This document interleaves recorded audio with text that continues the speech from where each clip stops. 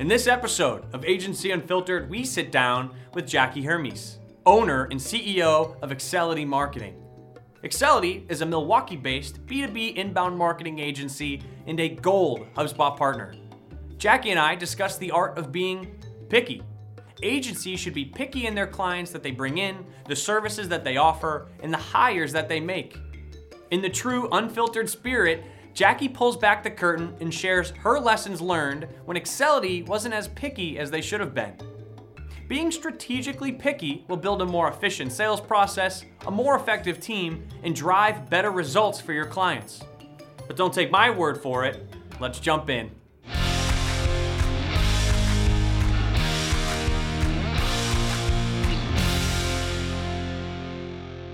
Jackie, obviously there's like all of these like tips and tricks and hacks, right, for agencies to find growth, and there's these like strategies and buzzwords and things. But I think what's really interesting from your perspective, or from what I've heard you talk about, is like agencies should be picky. Yeah. So explain what that means. Like picky in what way would you say? Yeah, I think that the biggest thing to be picky about is when you're bringing on new clients.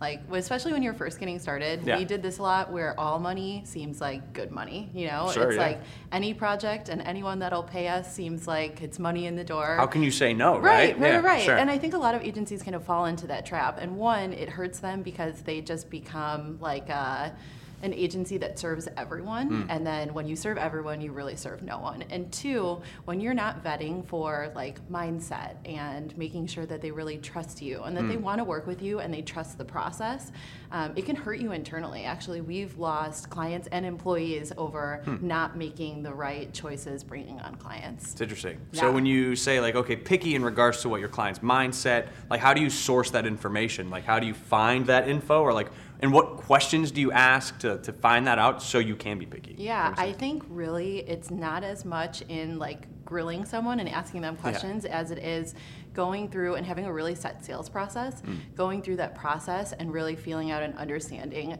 Looking back, every client that we brought on that hasn't been a super good fit, I knew during the sales process. So it's like a gut feeling as well. You're like, the warning signs were there, would you say? Yeah, and it's I think a lot of agencies think that you're going to be able to sell someone after, you know, so maybe if you get them 50% of the way there and you believe they're bought into your process, and then you can get them the other 50% after you bring them on, you know, and they'll start to trust you. But really, those that really want to work with you and that are good fit clients should trust you from the beginning, you know, because they've seen your work and they've talked to references and whatever process you've put them through. So I think that shortening the sales process or cutting the sales process short is such a mistake. And it's a mistake that I've made. Sure. You know, like if someone says yes early on in the sales process, I'm like, yes. Perfect. You know, Yeah, right. You know, new clients. But you have to get through that whole process and make sure that expectations are set. Sure. It's interesting you mentioned like, okay, if they can get like 50% of the way there, and then like actually when we start delivering or going through kind of their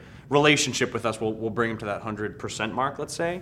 Now, when you're like trying to find the fit, is there like a hard line? Like, are there any non-negotiables, or are there some things that you're like okay with sacrificing as a means of like good fit? Does that question make sense? I think that it's all about attitude and mindset, which can be really, I don't know, it seems a little woo-woo. Like my business coach started talking to me about this, and I was like, okay, how do I vet people for their mindset? Sure, yeah. But if people don't have a really great attitude, or they seem potentially aggressive, like people who try to really aggressively negotiate with me in the sales process, to me, that is a clear indicator of what working with them is going to be like, and that's something that I've had to learn over time. So there's these like little kind of red flags and attitude, and just how you treat other people too. Sure. You know, like you go out for coffee, how they treat the person that's getting them coffee, or if you're getting lunch and how they treat the server. That is a huge indicator that maybe I would have ignored at the beginning. But I would never do it again. So hey, are they just a cool person? Are they okay? Are they a nice Yeah. person? And then that what you're saying that could impact just the relationship, obviously, that they're going to have with your team. And we bring people on that we want to be like friends with, and that sounds weird. And I think in business, a lot of people are like, you know, there's the line, but we actually, I would say, are very friendly or friends with most of our clients. So if I'm an agency listening today, I'm like, oh, that all sounds great, right? But I'm still in that place where like I am just going to say yes, or I'm going to take anybody that's willing to pay me for my services. So with that, paint any sort of horror stories, or like what are the negative impacts? Like how bad can it get if you do just say yes to the wrong client? We brought on a client that wanted to white label and resell our services. This was at the end of last year. And I said no, the margin wasn't right, the fit wasn't right. And they were like, okay, well, can you help us with lead gen? And we were like, sure, like I think we can do that. We signed them onto a year-long contract. 4 months into the contract, we found out that they were basically like not taking our processes, but I think that they were learning from us so that they could launch their own arm of the business. And they were like, well, you know, we told you that we wanted to white label Let's see how they do it, services. and then we'll just go do it. And I was like, okay, you know, if they were clear up front on the intent of the relationship, then we certainly wouldn't have signed them. But then we had to end the contract in a very painful way. And when it's local, like it was someone in Milwaukee, we have a lot of the same circles. We call Milwaukee Small-Waukee. It's like a very, it's a small community, and the business circles are not, you know, like we all kind of hang out together. So it's like this painful. frictional relationship every time you see them, and yeah, it's hard, and we have a lot of mutual friends too, so really? that makes it even more tougher. difficult. Yeah. But we had another client that was a website project, which we actually don't do websites anymore. Okay. Just because they are constantly like going out of scope, and right. The client seems like they're not happy a lot of the time at the. I find with website projects too, like they tend to focus on like the wrong things, right? Yeah. And you get a lot of time, energy, bandwidth trying to like tweak and update these things. In the long run, it doesn't feel like they're going to be super impactful. But yeah, and we took on a project that was just a lot bigger than we had ever done before, and we were like, okay, I think we can do this. You know, it was a stretch for us, and it ended up being a really painful project. And really? I think at the end they were happy with the result, but we probably put twice the time that we quoted into it. No you know, kidding. so at that point, it looked like a great project. It's a $30,000-$40,000 website, but when we're putting enough time into it that we're making $30 an hour, yeah, you know, right. It doesn't make sense for us Right. as an agency. So I found that every time I've taken on those clients that maybe weren't quite the right fit, we end up not making as much money, our margin isn't very good, the client isn't happy, our team isn't happy, and every time it's like, well, that wasn't worth it. Yeah, right. You know? Exactly. Yeah. So I guess my next question would be, okay, we're talking, like a prospect's going through our sales process. At some point, we're like, actually, this isn't going to be a good fit. How do you approach that conversation? Like, how do you turn away a customer because you just don't think they're going to mesh with your team? So it's very interesting. This last year, I've been tracking all of our opportunities and who said no to what meeting, like what stage in the sales process, and why. Like whether it was them saying that they didn't want to move forward or it was us. And I found that we actually are saying no to a lot of second and third meetings that we don't think are a fit. And a lot of times, what I've done is built a great database of resources. Like if the client is just, I think they're great, but they are not a fit for our services, then I'll just refer them to someone else. You know, like here's a freelancer that has a better rate that I think is going to be a better fit for you, or here's an agency that does really great design and branding work, which is something that we just don't really do. So if you can have those like referrals in place, that you can send them somewhere else. But the really hard ones are when you maybe don't think they're a good fit to work with anyone, and you don't want to send them on to anyone. Yeah, sure. That actually, so you don't want to sacrifice like your referral partnership. You know what I mean? Like you don't want to hurt that relationship. Yeah, that just happened to me. Oh God, I don't even remember how I handled it. I met this guy who was basically saying that he was very proud that he'd gotten all of his resources to get his company off the ground without paying anyone. And I was like, ooh, red flag, nope. red flag. And I just told him that I didn't think it was a fit to work together, and I wished him the best of luck. And if he wanted my advice or opinion on, a thing or two in the future, I'd be happy to help him, but I couldn't send him on to anyone. And it was a hard conversation. That's tough, yeah. It was a family friend too. Really? So that made another layer of complexity. So much harder, I know. But you know what? I think that if I see him in a coffee shop, we'll be totally good now. As long as you handle the conversation professionally, and that can be hard, right? And it can be scary to say no. And I think a lot of people think that if they say no, that it'll ruin the relationship or it'll have a negative impact on them. But as long as it's done professionally, I think it's okay. Well, it's professionally, but it also sounds like there's like a positive spin to it too. You're like, hey, you don't frame it as like, we don't think you're going to be a good fit. It's like, hey, no, those are just services or things that you need that I think somebody else might be better equipped. So the positive spin seems to ease the situation. Totally. Yeah. And then I think the other point you were making there too is that it sounds like kind of your qualification of good fit versus bad fit happens at the first call or like way early in the process. Yep. that seems to have worked for you. Have you had anybody go all the way like 90% to the finish line and you had to turn away at that point? Yeah. Yep. That actually, it's happened a few times, and it sucks, you know. It's Yeah. like, but whenever you see the red flags, you have to stop the process. Sure. And I think, especially me as the owner, it's easier for me to do this because I know, you know, it starts and stops with me. So I can make the decision to not bring them on. I know what the financial impact will be. I know what we need to do to fill the revenue that we would have gotten. Where I think when you have a salesperson, it can be harder. Sure. And they need to be trained further on that. Yeah. Do you have any tips for training? Ooh. Or are you the only We have an inside salesperson who Oh, okay. does a lot of the like beginning qualification, and then my main job now is selling. Yeah. Which I think is probably similar in a lot of the agency partners. Our agency has 9 employees, so yeah. I think that is like or agencies of our size. That's typically, and people like to be sold to by the owner of the Sure, company. of course, so yeah. if you can do it, then I think you should. Yeah, I agree. Going back to just this term picky, right? So obviously you want to be picky on the clients you bring in. I think we were talking earlier too about like, and you were actually talking about like, this is actually a way to qualify who's going to be a good fit, but oh yeah, no, those are services we don't actually offer. So I find some partners say, oh yeah, we don't offer that, but they're open to giving it a shot. So where do you draw the line of pickiness in regards to like what your service offerings are and what you deliver as an agency? We actually, like, at the beginning of last year, packaged all of our services, published them and pricing on our website, and that's what we offer. A lot of people warned me against doing that because they were like, you know, you're going to miss a lot of opportunities, or you might miss. Every company thinks that they need a really super custom package, but really what we've done is taken our processes and we completely customize all of the content and everything to the client, but our processes are the same. Sure. And it helps us work with the smaller businesses too, and work within their budget. So we try not to go outside of that. Now, sometimes we have a client that's in a retainer with us and they're like, we have a trade show, you know, and we need help Yeah. with this. And we're like, okay, if we're running a campaign for you, how can we make this multi-purpose, and how Sure. can we make it fit for your trade show? And maybe, you know, some of the emails are post-show follow-up, and so we kind of like tweak it a little bit.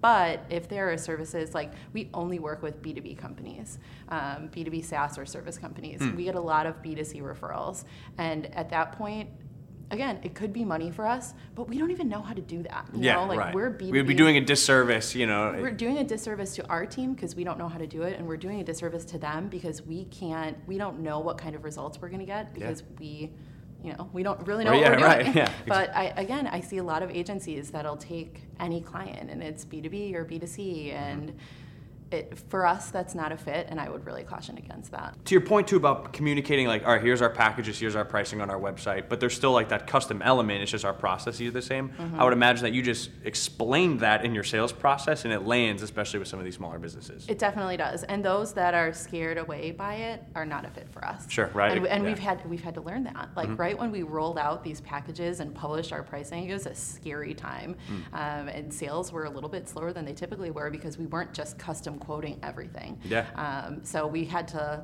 and especially I had to learn how to sell in this different like productized model. But I think it's made our team a lot more efficient. We can handle more clients internally, and we have a higher margin because we have everything running so well on the back Sure. end. Communicate, like putting pricing on your website or like packaging your services, having it on there. It's one of those things that, like it's like a split in the agency community. Like some do, some don't, right? Yeah. But I think to your point, okay, well, our processes are super scalable. It helps our profit margin. So you're very much in the camp of like, oh no, we've seen the benefits. We're pro pricing on our website. We work with a lot of like a funded startup, and we're helping them launch a company. And so they and their investors, when you're working with investors, really like to see that you have such a great process, and it's not this big, heady, creative thing. You know, like Yeah. we're working with them more to get money.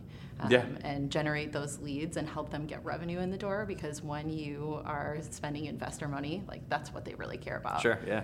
I mean, would you say too that like just showing the structure like adds this layer of like legitimacy too to what Totally. you're trying to do? Yeah. We take a lot of our processes, and I'll show people those processes at the end of our sales process. So they're like our bottom of funnel content. Like, hey, you know, Here's how we do it. yep, Yeah. we've had these meetings. I think we're a good fit.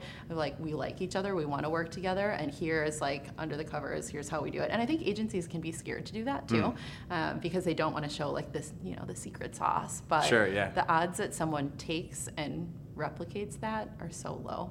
Yeah, right. You know. So that's actually a pretty good segue. I'm always curious to hear like what the tech stack looks like for agencies. So if you have a pretty well-defined process, would you be able to share like what tools, what platforms, like what do you use to have that all like processed out? Yeah, we use Trello actually, Okay, which yeah. a lot of our clients adopt it and then use it within their company. And again, it's small like startups, and so they're like, oh cool, like this is a free tool and we can use this for product development and for other things. We put all of our clients in Trello and we do all of our communication there. So there's really no like. So they're added to the Trello. And yeah, they for can, their and account. then again, it saves us time because they don't have to pick up the phone and call us and ask us the status of a project. We can just say, it's right here. go check in Trello. You can see our entire conversation there. We use Slack, we use HubSpot. Our tech stack, we don't have a lot. I've been seeing like a lot of presentations, especially during Partner Day, and they're like, here's all of the different technology. There's a ton, that we right? use. There's a ton, yeah. Yeah, we're in the process of figuring out a few things, like some better reporting and stuff like that. Sounds like it's working really well. Yeah, totally. Going back to your pricing page, because again, it's one of those things that some people are all about it. Some people are like, oh no, we want to custom build and not communicate any of that. Yeah. Do you have any data or like any reporting around like conversion around your pricing page, like the traffic to your pricing page? Like, have you been able to attribute net new leads or MQLs or SQLs, however you label your leads, like from the pricing page in particular? No, it's part of our lead scoring process, but I don't know that we've dug that far into it because a lot of times. But at least the lead scoring surfaces folks that have seen the page to the top of your list, I can imagine. Yeah, absolutely. We haven't dug too far into the data because a lot of times people are coming into our sales process and I'm having that first conversation with them and then I'm sending them to that page and saying, you asked about pricing. Here are the ranges of what we offer. We can customize this for you a little bit, but just to make sure we're on the same page. And that saves a lot. I have a lot of clients that ask, like, how do you vet for budget? Like you can get to the end of a however many hour sales process and then they say like, okay, we want to spend $1,000 a month. And you're like, well, sorry, that's not a fit for us. I think there's a freelancer or something. Yeah, right, exactly. Right. But I don't want to get 5 hours into a sales process and hear that. Yeah. So doing that up front and just sending them like in my first follow-up email, hey, here's our pricing page. Is this a fit for you? Again, it's qualifying as early as you can so you don't put all the time, effort, work into the whole process, get to the end and find out it's not a fit. Yeah, absolutely. I think like the last few questions I have for you, obviously we've talked about being picky and we've talked about the type of clients you want to bring on. We've talked a little bit about like services, how you communicate your pricing. Is there any other element of pickiness? Is that a pickiness? Pickiness, I think that's a word. But like, is there anything else agencies should be picky about? Yeah, hiring. Hiring, sure. Right. I just published a post on LinkedIn about like one of my first hiring mistakes and got so many comments on it. I hired a freelancer that was like a friend of a friend that I was like, okay, I can trust this person. She was supposed to turn around this big project for one of my first clients when I was consulting on my own and was calling and texting her all day the day before. And then she called me at 11 p.m. No, she emailed me and was like, I don't want this project anymore. I never started it. I don't really like this work. And I was like, oh my God. Okay, terrific. Great. Yeah, right. I stayed up all night, did the work myself, went to the client's office and like pitched it to them on 0 hours of sleep and took a nap in my car. And they saw me sleeping in my car. It's a story. Really? So, yeah. Yeah. You're like, that's how dedicated I am. Yeah. Yeah. all night for you, It speaks to, They're still working with us, which is great. Yeah. But it can be really easy to make those hiring mistakes, especially at the beginning, because you're like, I need a resource, Right. So it's like, let's get someone in the door and get someone doing this work right away. Yeah. Because as an agency, it can be difficult to project when to hire. Because if you hire too early, it costs money and the employee is bored. Right. If you hire too late, then it's like a rush to get someone in the door and you're maybe not making the right decision. Yeah, you sacrifice quality for like availability, I guess, right? We just need headcount versus like let's actually kind of source these candidates, right? Yeah, so now we kind of have like a constant pipeline of potential candidates going. And we hire locally because we want people in our office, which makes it another challenge, Sure, yeah. I've been talking to a lot of agency owners that are digital agencies. Yeah, big remote teams, Right, sure. And then you have just a lot more talent to choose from versus Milwaukee is a decent sized city, but, we really have to look and vet candidates pretty closely. One big thing that we've learned in the hiring process is not to just take their references and call them. We tell them who we want to talk to. So, interesting. Yeah, it's the first time I've heard that. Yeah, it's a cool process. So once we get through and go through their whole work history, we say, we want to talk to your boss from this company. Can you connect us with them? Like, what was their name again? Give us their contact information. We want to talk to this peer that you mentioned during the process. Can you give us their contact information? So we're selecting who we talk to, and it's like, you know, like when you're selling a new client, and you, of course, any company that you send them to talk to is going to give you rave reviews. Well, yeah, you wouldn't connect them otherwise, correct, right? Yeah, correct. for sure. And same thing for references, right? It's a slanted process where it's like, you know, here are my 5 biggest fans, call them and they'll tell you how great I am. Right. But it really changes the process when you choose who you're calling. What are like your go-to interview questions or like pieces of information you're trying to pull from them to source good fit, bad fit as early as possible? So the first interview is you ask 5 questions about every job in their work history. In the second interview, you dig into like core competencies of the job. And so if the core competencies are being detail oriented, we'll ask a series of questions around that. And so it's a very set process that every candidate goes through every time. It's a lot more than I ever did. Like I think it's 3 or 4 interviews, but you know, it's necessary. It's worth it on the back end, right? Really if you can extend an offer. I feel like too many agencies are just like on a whim, just like, hey, just talk to me about, you know, what you did at your or like they're not being very specific into like, this is our process. Here are the questions that we want, the answers we want. Yeah, we've actually just developed a test too to like see how detail oriented, because it's very easy to say. Like an exam or like a kind of like a practical exercise. It's a practical. So it's like, hey, here are the template boards that we use in Trello, and if we are selling a game plan, go set this up. So here are the directions, and here's the template board. You know, make a copy of it and set it up as if you're running a client, because we want to see if they're actually getting all of the little details. Because it's very easy to roll into an interview and say, I'm very detail oriented. Yeah, sure. Okay, like, yeah, prove it. Yeah, sure, right, yeah. What would you say is like the weirdest part of just agency life? What's like I guess besides sleeping in your car and getting caught by clients? Ooh, yeah, I do a lot of work in my car, actually. Yeah, really? Yeah, I don't know. I feel like I'm always... Like laptop work? I'm always on the go, yeah. And if I pull up to a meeting 15 minutes early, then I'll pull up my laptop and like working all over the place. You have to be really, really flexible as an agency owner and just working in an agency in general. You know, it's not working in a small business too is not a normal job. Like we have one of our team members just celebrated his birthday and we got him 4 hats, and it was like marketing, sales, IT, HR. Nice. And he literally puts the hat on for the role, because he does a lot of those different roles, because we all wear a million different hats. So I would say that's the craziest part. And you have to find people that are willing to just jump in and do whatever it takes to make the agency successful. And we're there now, and I'm super happy. The whole team is at Inbound right now. Awesome. So, yeah. Cool. Well, thanks for joining us. Yeah, thanks and for then, having me. of course, we'll catch you again next time. Awesome. Thanks. That wraps up another episode of Agency Unfiltered. If you like what you watched, make sure to subscribe to our Agency Unfiltered newsletter, which will remind you when the next episode drops, as well as send you a ton of other helpful, strategically curated agency content. You could also subscribe to our channel on YouTube or podcast on SoundCloud. And if you want to keep the conversation going, tweet me at Kevin_Dunn. Remember, keep it unfiltered, stay weird. I'm Kevin Dunn, and I'll see you next time.